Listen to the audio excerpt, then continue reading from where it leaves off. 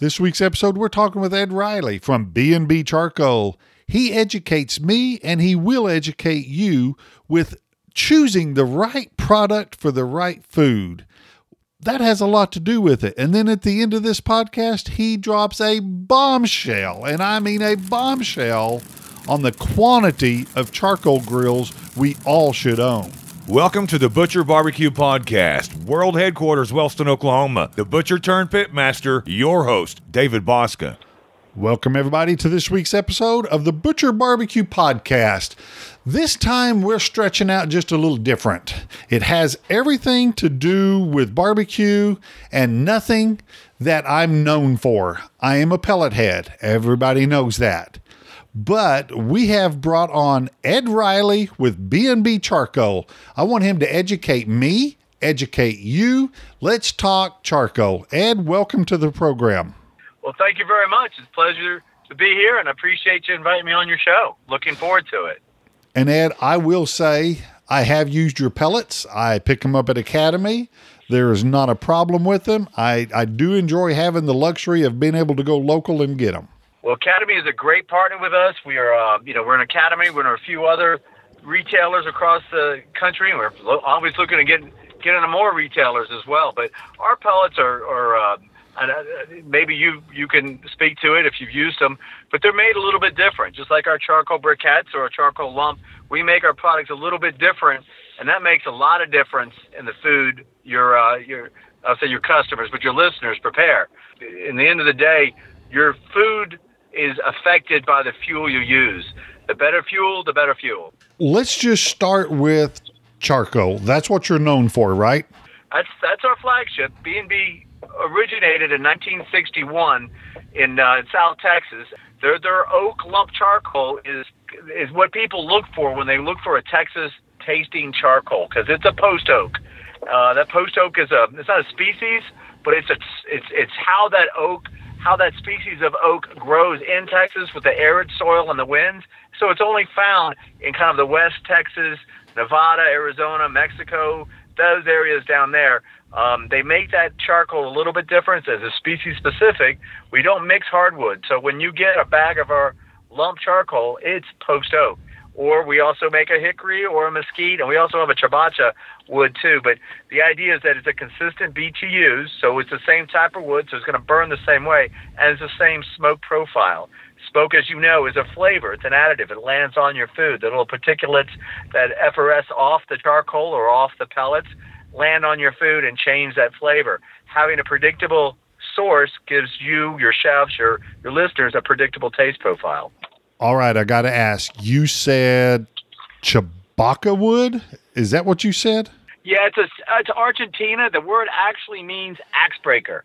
Probably saying it wrong. I don't have a Spanish accent, but chabacha wood is the same things like fogo or jealous devil use. So it's a thick, heavy wood. It's great for Kamados. It's great for hot, long burns, but it's big. I mean, they're softball-sized pieces.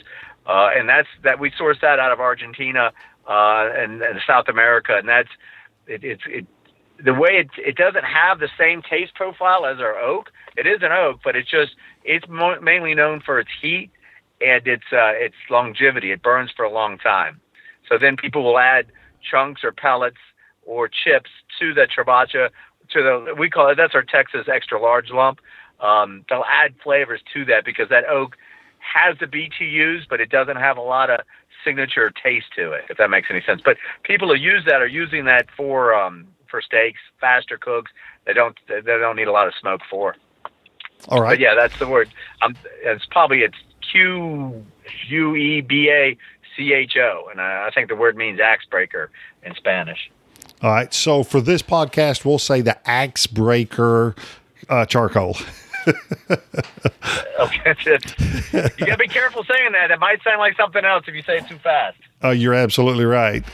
All right, let's start with the basics on educating people on charcoal. Let's go with what everybody knows: briquettes.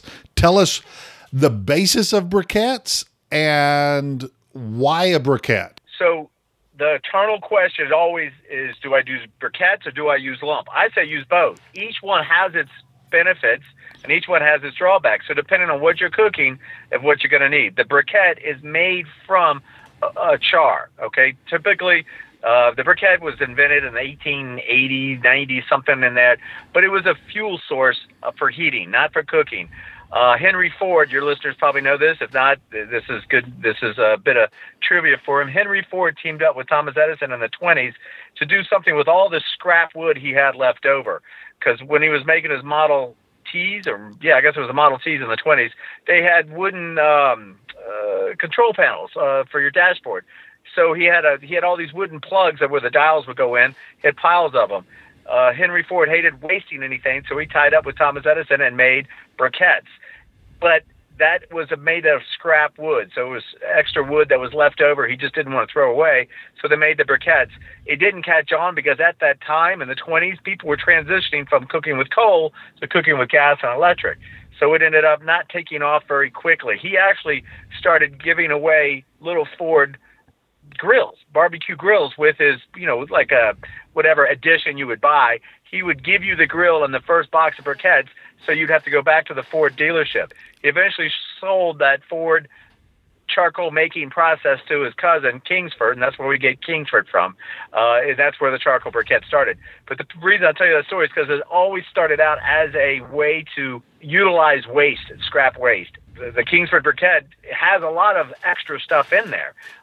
Since it is a manufactured product, people can put things in there. What makes ours different is ours is 100% oak char. We don't add any industrial waste. There's no sawdust, just a little bit of cornstarch binder to keep it all together.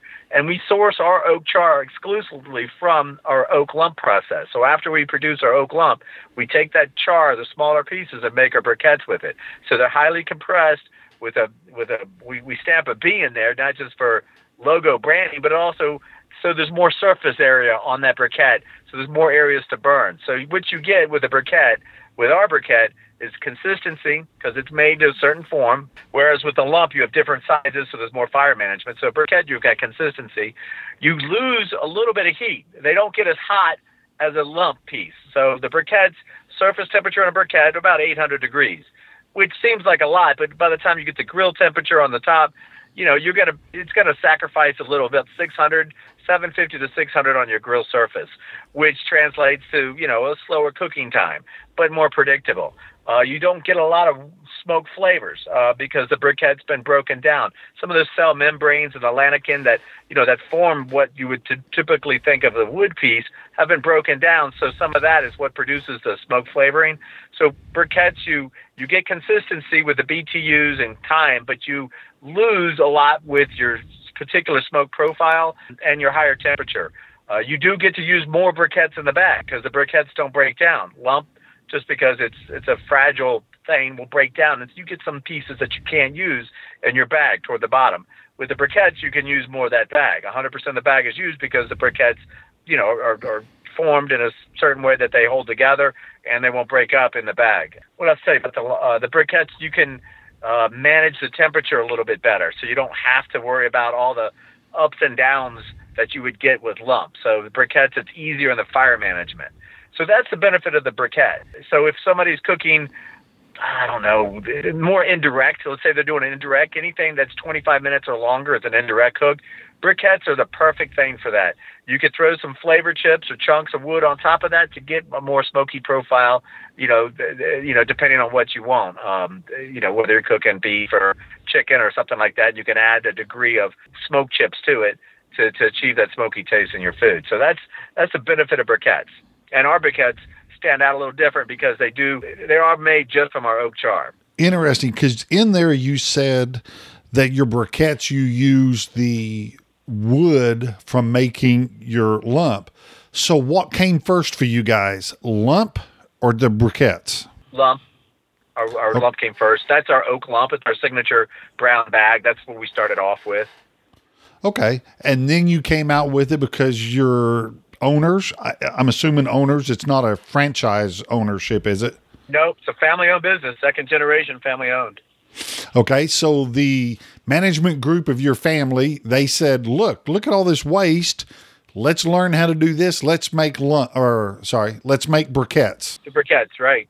And well, yeah, that's exactly. They're second generation Germans, so they are very efficient. They don't like waste either. So not only do they take that char left over from our lump, because you can imagine as you process the lump, the smaller pieces, the ones you don't want to put in your grill, fall through our screening process, right? We don't want to put tiny chips of lump in our bag because it's useless. It falls through your grates. It doesn't do anybody any good. So instead of wasting that, we repurpose that and make our briquettes with it. Now I'm going to take it one step further. After we get done with our briquettes, we still have a finer char left over, and that's what we make a product we call a char logs. And they're an extruded, which is a different process, an extruded process that the PSI on those, I think they said was 35,000 PSI is what they compress that with. It's 3 times harder than our briquettes because of the char is smaller, it's finer, so that we can compress it even more. And those things will burn for 48 hours, I've heard. I haven't done it, but somebody had put those in one of their barrel smokers and had that smoking for 2 days straight with a char log. So that is truly a charcoaler's, like professional guys. If you need to cook a lot of stuff for a long period of time, it's a char logs. So that's three processes down to get that. And then after that, there's nothing left over. So there's no waste after that. Okay, I have seen them. I know exactly what you're doing or what they look like. Describe them to somebody that has never seen it and goes, what's a char log? So a char logs are about 2 inches in diameter, and we break them up in about 4 to 6 inches. And think of a solid pipe, but then we put a hole in the middle of it. The hole is because it's so solid. It needs that air to go through so it can breathe, because it's so dense that the air, you need air for fire, right? And our char logs take a little longer to get lit, about where we can get our and that's another thing too. I'm sorry, I'm jumping all over the place. Most lump will light pretty instantaneously. Within a minute, you get lump lighting. Briquettes take about 10 minutes. Our char logs take about 15 minutes to get lit because they are dense. So you could think of a cylinder, a 2-inch diameter cylinder, about 4 to 6 inches long, with a hole of about the size of a pencil through the middle of it, and that's the char log. And it's a patented product that we came up with. There's other stuff out there, but ours is oak char mixed with some hickory char from our hickory process. We reclaim some of those smaller pieces and grind that up to that finer that char that we need to make our char logs with it. That is so interesting. You guys run, or you make your lump, the millings, the fallout, the shavings that come off the wood before it was charred go into charcoal. And then the actual fine dust from the 2 of them go through an extruder and make char logs. That's right. So wow. It's a very efficient process, and there's not a lot of, because, as a factory, you're always looking for ways to reclaim your waste, because at the end of the day, you got to pay somebody to haul that out. So why not produce something with it? I'm going to pivot real quick on and go to the pellets. Our pellets, a lot of people don't know, our pellets follow the same type of process. After because we make cooking logs, right? There's splits is what they call them. After we get done with our logs, we have the end pieces that we make our chunks with. The remains of that is what we make our chips with. So we have the logs, the chunks, and the chips. Then the remains of the chips, we collect all that, and that's what we make our pellets out of. So all our raw material for our pellets are from our kilned wood that we made our chunks and our chips from. That gets collected, and it's a lot fresher wood, and that's another reason why our pellets, when you burn them, they burn hotter and longer with more smoke flavor, because they're reclaimed, but from our own process. So each one of those pieces of wood, and I'm going to take it back one step, we don't own forest. We buy wood. So when we buy wood, let's say we're buying pecan or hickory, we moisture test that wood. We hand select the wood that we buy. If it's too old, we don't take it. If it's too wet, we don't take it. We buy a premium wood, then we kiln dry that. So it starts off as a great wood, because as a purchaser, you can imagine, if you go to the store, you don't buy the brown bananas, right? You buy the bananas that, we buy them kind of greeny a little bit, they turn yellow. That's what we want. You don't buy the bruised tomatoes.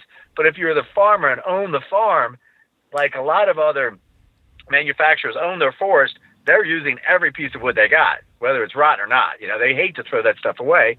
So they're using questionable stuff. Ours is all premium wood that we start off with, and that's why through our process, our pellets have a higher BTU rate. They do burn hotter because they're fresher. They're not made with industrial scrap. A lot of pellet people are, they buy stuff left over from furniture. They let stuff left over from, it might be hardwood because they use alder wood in bed frames and couches, but it could be 3 or 4 years old. So that's all dried out. Our stuff is one seasoned. It's seasoned and then kiln dried, so it has more of those cell membranes and lanolins that produce that smoke, that produce that flavor that you want when you cook. Where's the home office at? So it is in Wilder, Texas. So it's about 45 minutes south of San Antonio. That's what I was fixing to ask. Where is Wilder? Okay. So it's in the South Central. Yeah, right. And that's where they've been since 1961. Family-owned business. And what's happening now is in Texas, we had great representation. Outside of Texas, not so much. Like in Texas, you could go to Albertsons or Kroger or Tom Thumb or, a variety, like 20 or 30 different places to get it. But outside of Texas, we don't have that much representation. So working with people like Academy and Ace, we're able to get our product into areas that we're not traditionally at, but then nobody knows our product. So working with you, talking to you, getting that word out that people are like, well, let me try some of this B&B. Because if they don't know what's different about it, why would they try it? Why would they try something different than what they've already had? So having your audience, if they got any questions, they can certainly, go to the email or send something to our, I'm not the social media person, so I don't want to quote anything, but I think we do have Instagram and Facebook and Twitter and all that stuff. And it's generally me or Brittany answering those questions. So be a little patient if there's a lot of questions, but it's a small operation. But we do appreciate people who are looking for the higher quality stuff, because at the end of the day, you're not cooking barbecue just for yourself. You're cooking it for your family and your friends. And you want to present the best food possible. You're going to start off with the best proteins. You can use the best rubs and marinades. Fuel is the third ingredient. It is a taste profile that goes onto your food. If you use crappy fuel, you're not going to get any benefit from that, or it actually might have a deterrent to your food. If you use Match Light, for example, you got to let that burn off because there's a strong flavor that comes off with it when you first light it. You're not going to get that with B&B. And that is something you consume. You're going to put that in your mouth, your kid's mouth. You don't want something that's questionable in that, because there is particulates that come off those fuels. Whether it is a briquette, whether it's a lump, whether it's a pellet, a chip, that stuff. That's what the smoke is, and that's what lands on your food. That's what gives it that taste. So you are consuming it. So you want the best. Having the best fuel, again, will give you the best food that you could produce. And I hope your audience tries it and sees the difference. I tell you what you said just a second ago is so true, and I love that. Could be a slogan: B&B charcoal, your third ingredient. I like it. Yeah. But the first flavor too, because if you think about it, before you eat it, your olfactory nerves in your nose are picking up that scent. And it's actually queuing up. It's setting the table on your tongue to let you know you're about to get this. So certain taste buds actually activate from your nose. So you're tasting it before it even goes to your mouth. And that flavor that's effervescing off of that is wood flavor. It's a smoke coming off of that food when you go to eat it. And it's the third ingredient, but it's the first flavor for sure. There you go. So, you just finished your slogan. The third ingredient, but the first flavor. Y'all better use we'll that. Do that. We'll make bumper stickers and T-shirts. That's right. We'll put you on that. We call 3X barbecue mediums. So that's right. As far as size goes. So when you're doing your pellets, what are some of the things that you look for when you're pellet grilling? I really like a nice smoke. There's no doubt. But I need a good BTU, because I do cook my briskets hotter than the normal pellet cooker. I don't get below 260. My pellets go at 260. And then my finishing them is at 280. Okay. I don't cook anything below 260. And that's something I've seen a lot of lately is people doing. They call it a fast brisket. I just say I'm hungry. I need that done. I've become a pellet, and on my deck I've got you need a variety of different cooking appliances. I mean, just like in your kitchen, you got a microwave, a stove, an oven. You got different things to cook different things. There's a place for a pellet, and if you want something that comes out, I'd say championship quality, definitely tournament quality, you can get that on a pellet cooker. You just got to have the right fuel to go into it. And of course, start off with the nice rubs and marinades on your brisket or even your chickens. It doesn't matter. You can do some nice stuff on a pellet. But what I was getting at is a lot of times people miss that charcoal taste. They don't have that charcoal. If you get the apple, the pecan, or the hickory, they've got those tastes, but that's a pure taste. But there's a mental mindset. You're looking for that char taste too.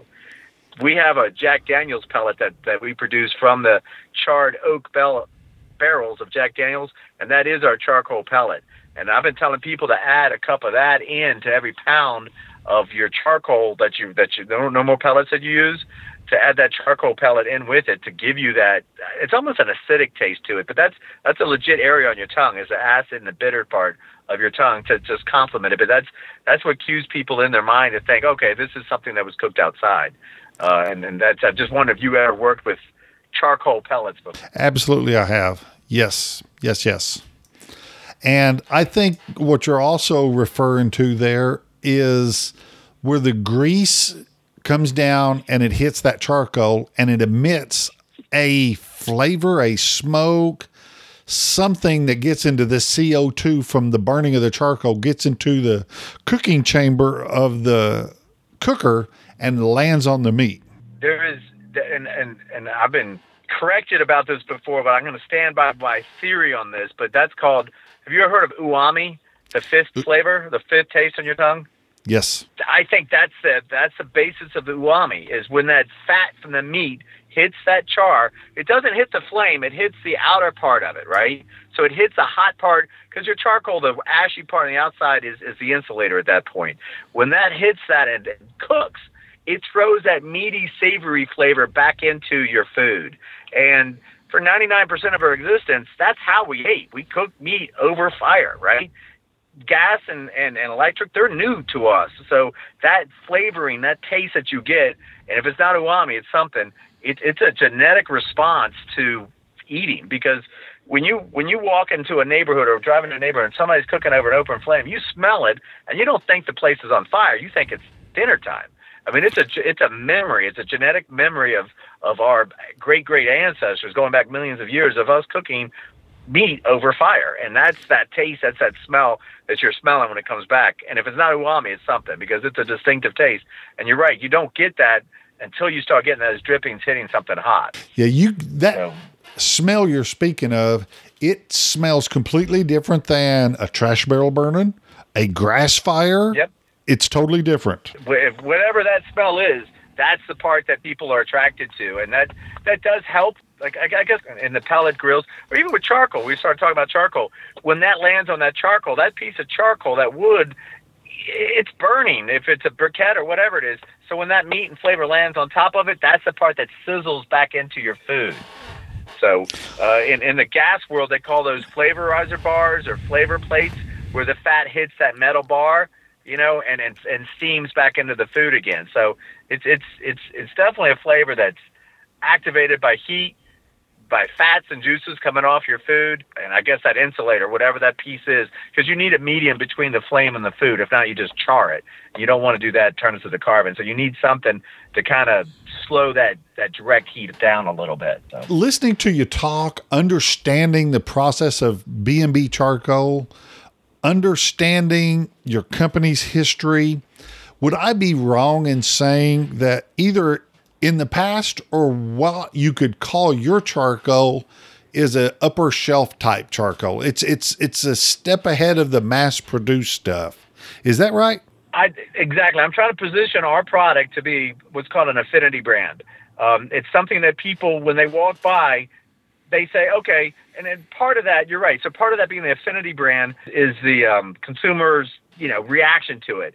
They have to be able to have a positive reaction to everything about the brand. At the end of the day, it's about the charcoal or the lump or whatever's in there. They got to have a good experience with that. But being an affinity brand is something that somebody will pay more for, and gladly, because they get a better result from it. Nobody wants to pay more to get less. You're going to pay a little bit more because there is a difference. Exactly. I mean, there's a point. I'm sure there's a breaking point that people don't want to do it anymore. I'm not going to spend. I'm not going to spend $300 on a bottle of wine. I wouldn't appreciate that distinctive difference. but I could tell the difference between a $3 bottle and a $30. I mean, I tend to go toward more the, one I can enjoy versus one that, tastes a little more mass produced. That's an experiential thing. I've tried the $3 wines. There's $2 chucks or whatever they are. They're not something I'm going to, put in my fridge or I don't have a wine cellar, but, my shelf that I put my wine on, because I didn't have a good experience with them. So having that good experience is what I want people to try with the B&B. But having that affinity, kind of a destination brand, I guess is what they want to call it, that the only way that happens is when people want to try it, and they have to have a reason to try it. So we have a story that needs to be told, and telling you the story, and hopefully some of your listeners would tell the story too once they've tried it and experienced it. But there's a reason why. We're not just saying it's better because we say it's better. It's better because it is different. Most other lump charcoal is a hardwood mix. So you get a mixed bag of hardwoods in there. The reason why is because they own their forest, and they're going to put all kinds of hardwoods in there, which there's nothing wrong with that. But, let's say you want a hickory smell. You don't know what you're getting with a mixed bag of hardwoods. You get a mixed bag because some of that smoke comes off there is going to affect the food. And if you find your perfect taste profile, like, oh, I love this taste, next bag you get is going to be different because it's mixed. You don't know. Having specific, species-specific lump charcoal in ours gives your cookers, with the people at home, that specific taste profile they're looking for, so they can really dial it in, whether they're feeding their family or for competition. They're looking for a certain taste profile that they're, that's what, again, an aspiration. They want this.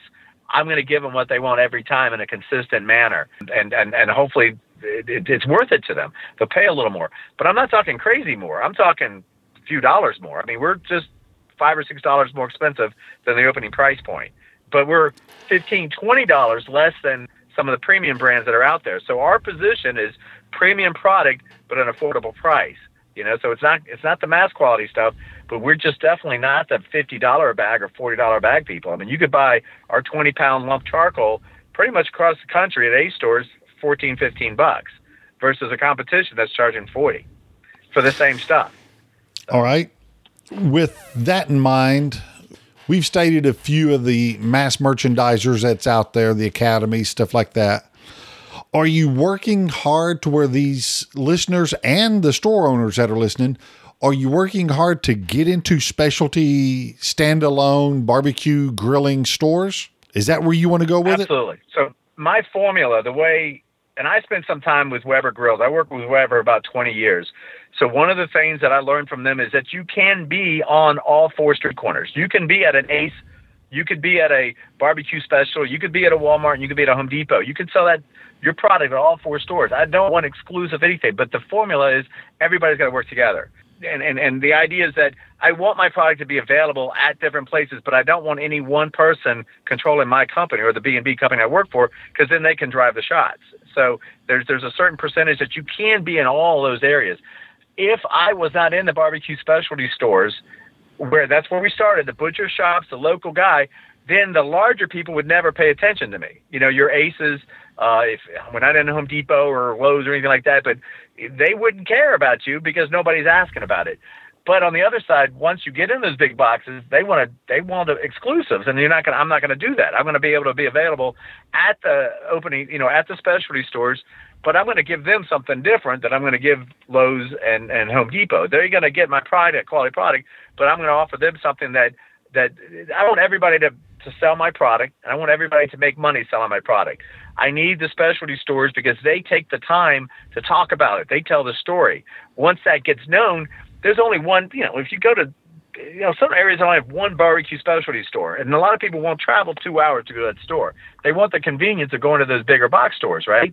So, the idea is having the product availability, but also having that integrity of keeping with the specialty stores too. So offering them things that I don't offer the big box things, that's the formula. That's working at, a tandem where they can get some things, but not everything. But the specialty stores can get things because they'll spend time with you. If you go in a barbecue specialty store, they don't mind spending 20 minutes talking to you about the latest trends.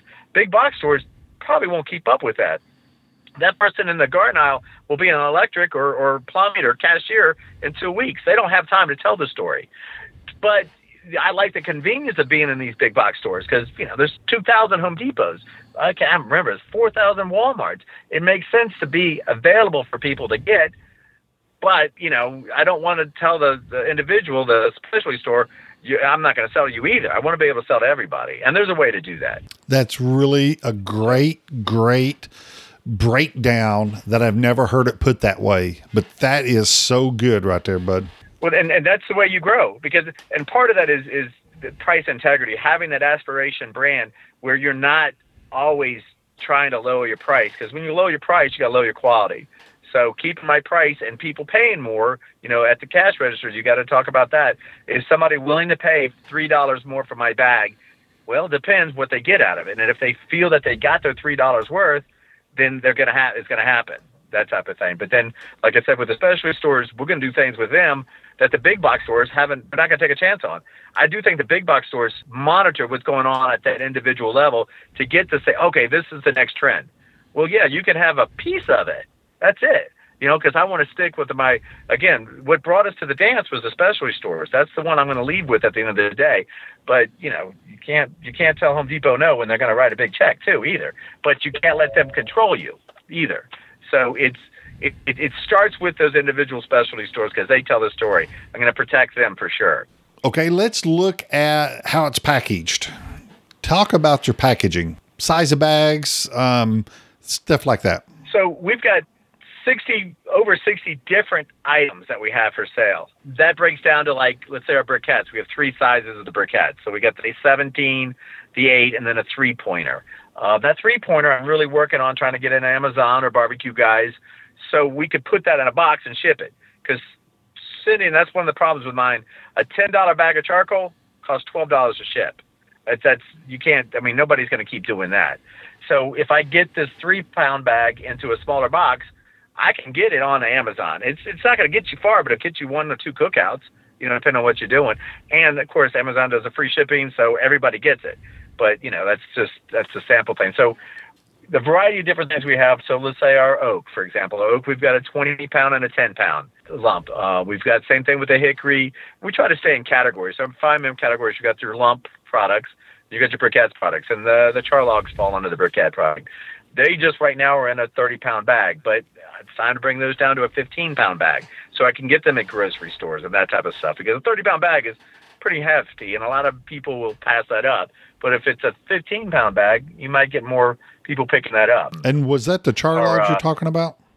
Yeah, the char logs. Okay. So, COVID has got us scrambling. Right now, we've increased our production about 40% in the past 6 months, but the demand has been up 60. So the problem now is just getting product back on shelves. So we don't have time to even see what time of day it is. We're just getting stuff into trucks and getting it out to people.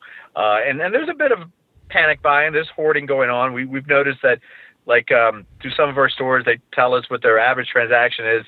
It used to be 1.9, transactions for each transaction, 1.9, bags of charcoal. Now it's 5.3.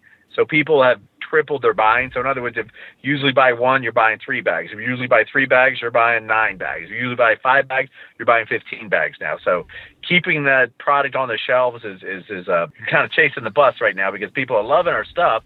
People are at home more. People aren't commuting as much. They have more time to cook outside. Most of the people in the barbecue industry are having a phenomenal year.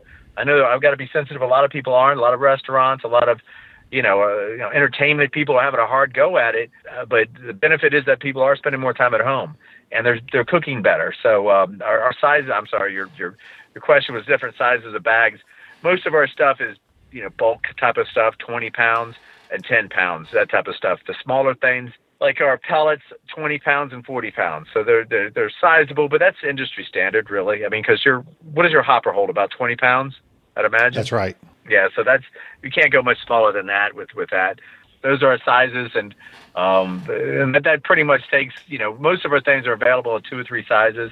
Like our logs, or any of our wood products are just one size. Our logs are 1 bag. It's 1.4, 1.2 cubic feet, depending on if it's an apple wood or an oak wood. Our chunks are the same things, and our chips are the same thing. You got 1 size on those guys. They do those by cubic feet, about how much you could spread it out on a table, how much yardage that takes up. That's how that does it. But it's about, I'd say about a 40-pound bag for the logs, and then 10 pound for the chunks, and maybe 2 pounds for the for the chips, that type of thing. Okay. So we do have a lot available out there, and if they go on our site, B&B Charcoal, you'll see all those sizes and all the different varieties, different flavors and types on for sale there.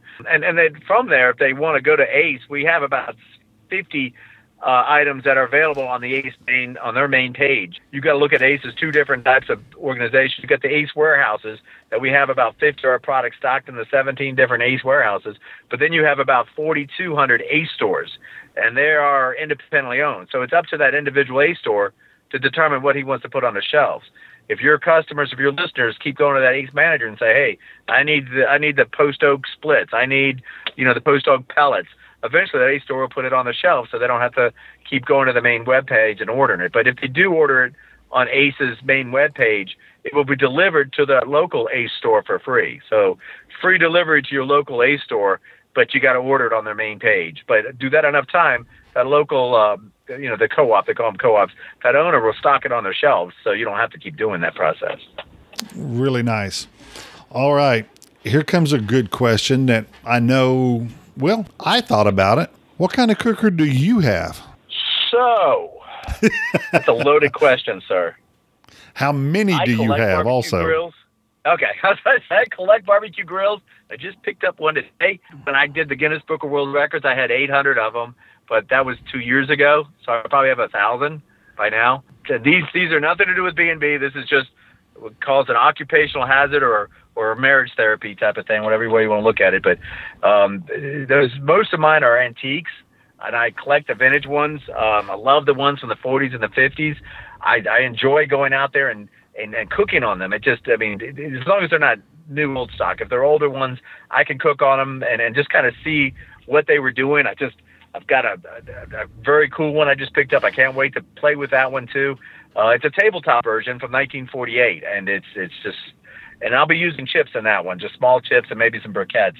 But my go-to or everyday one, my wife cooks out more than I do. In fact, I just pulled up my driveway and she's cooking now. She's grilling. It's on a gas grill. So we cook out about 3 to 4 days a week, and it's probably 75% gas just because it's time to come home and she's already got dinner going. When I cook, it's charcoal. It's a Weber kettle, just a 22-inch Weber kettle. I can do everything on that. I have a pellet. I have ceramics. I've got a variety of different things, but just the ease of use of a Weber kettle, I know my way around it. I can do direct, indirect. I can smoke on that kettle. I can do a lot of different things. It's just a family of 4, so it's plenty of space on there for whatever I need to do on it. I've got to ask this. I'm going to take a step back with you. Do you truly mean 1,000 different cookers? Yeah. God. No, none of these, some of these could be doubles. Like, since I worked for Weber for a while, I probably have 400 Weber grills. But, like, I have a blue one, and I could have the same model in green and red. And then the red one could be, they used to be the Genesis A, B, and C. So I could have a red Genesis A, a red Genesis B, and a red Genesis C. But then I might have a platinum red. So it just got crazy. I know. It just got taken out. So gas grills. Yeah, I still have a lot of gas grills. I try to maintain. I love the charcoals. I love the portables. I've got a lot of ceramics. I've got 60 ceramic grills. So they're everything from I got a 1978, which was at that time a Pachinko Palace, but right when it transitioned to Big Green Egg.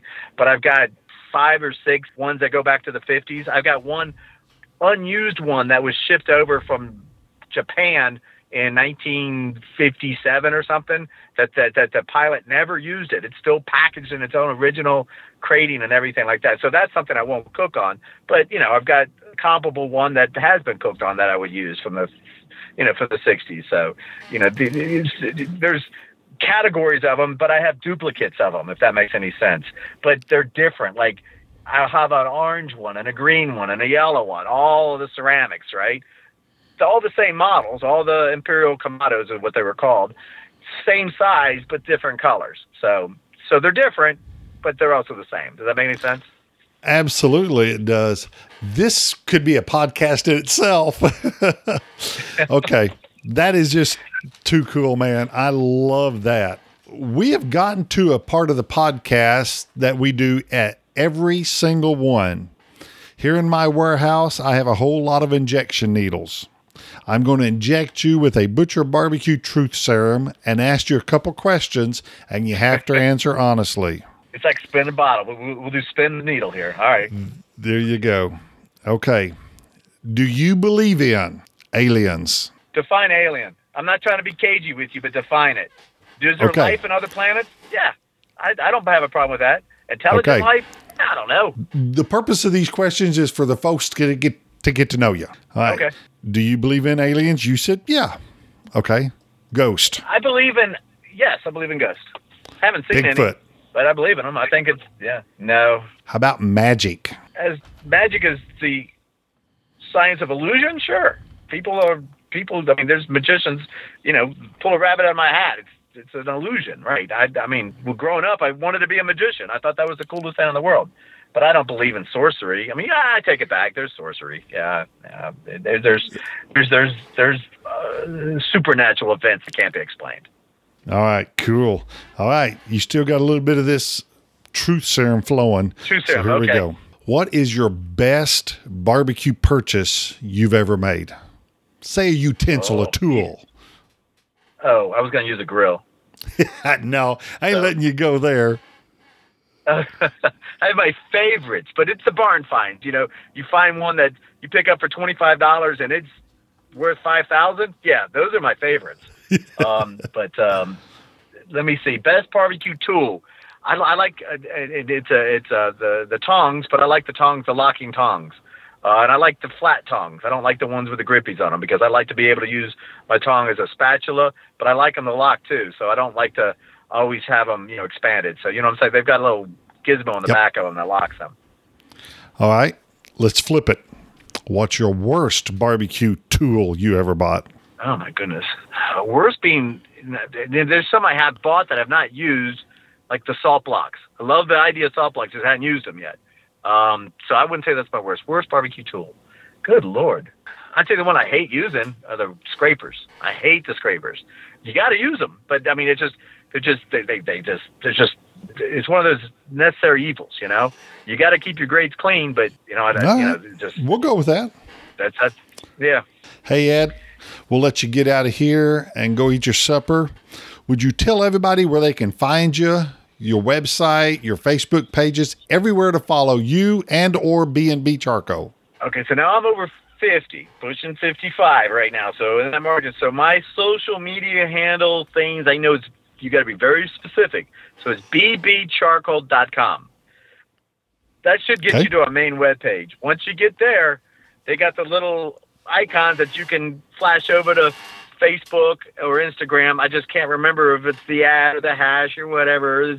I always mess that up. So but that's the central, that's the go-to. And then from there you can branch out and satellite out and follow whatever social media platform that you like.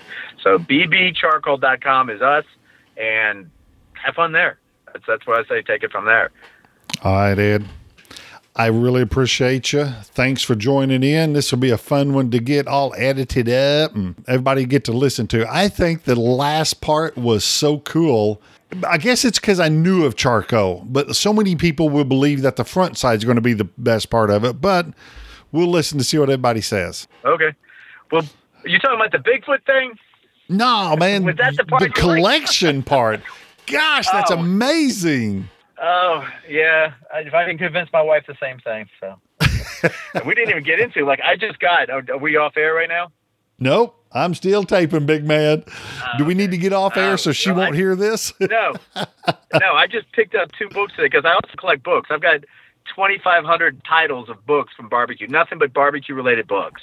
Or like this one I just picked up, it's a briquette book. I think it's going to change the way people think of briquettes. It was printed in 1900, okay?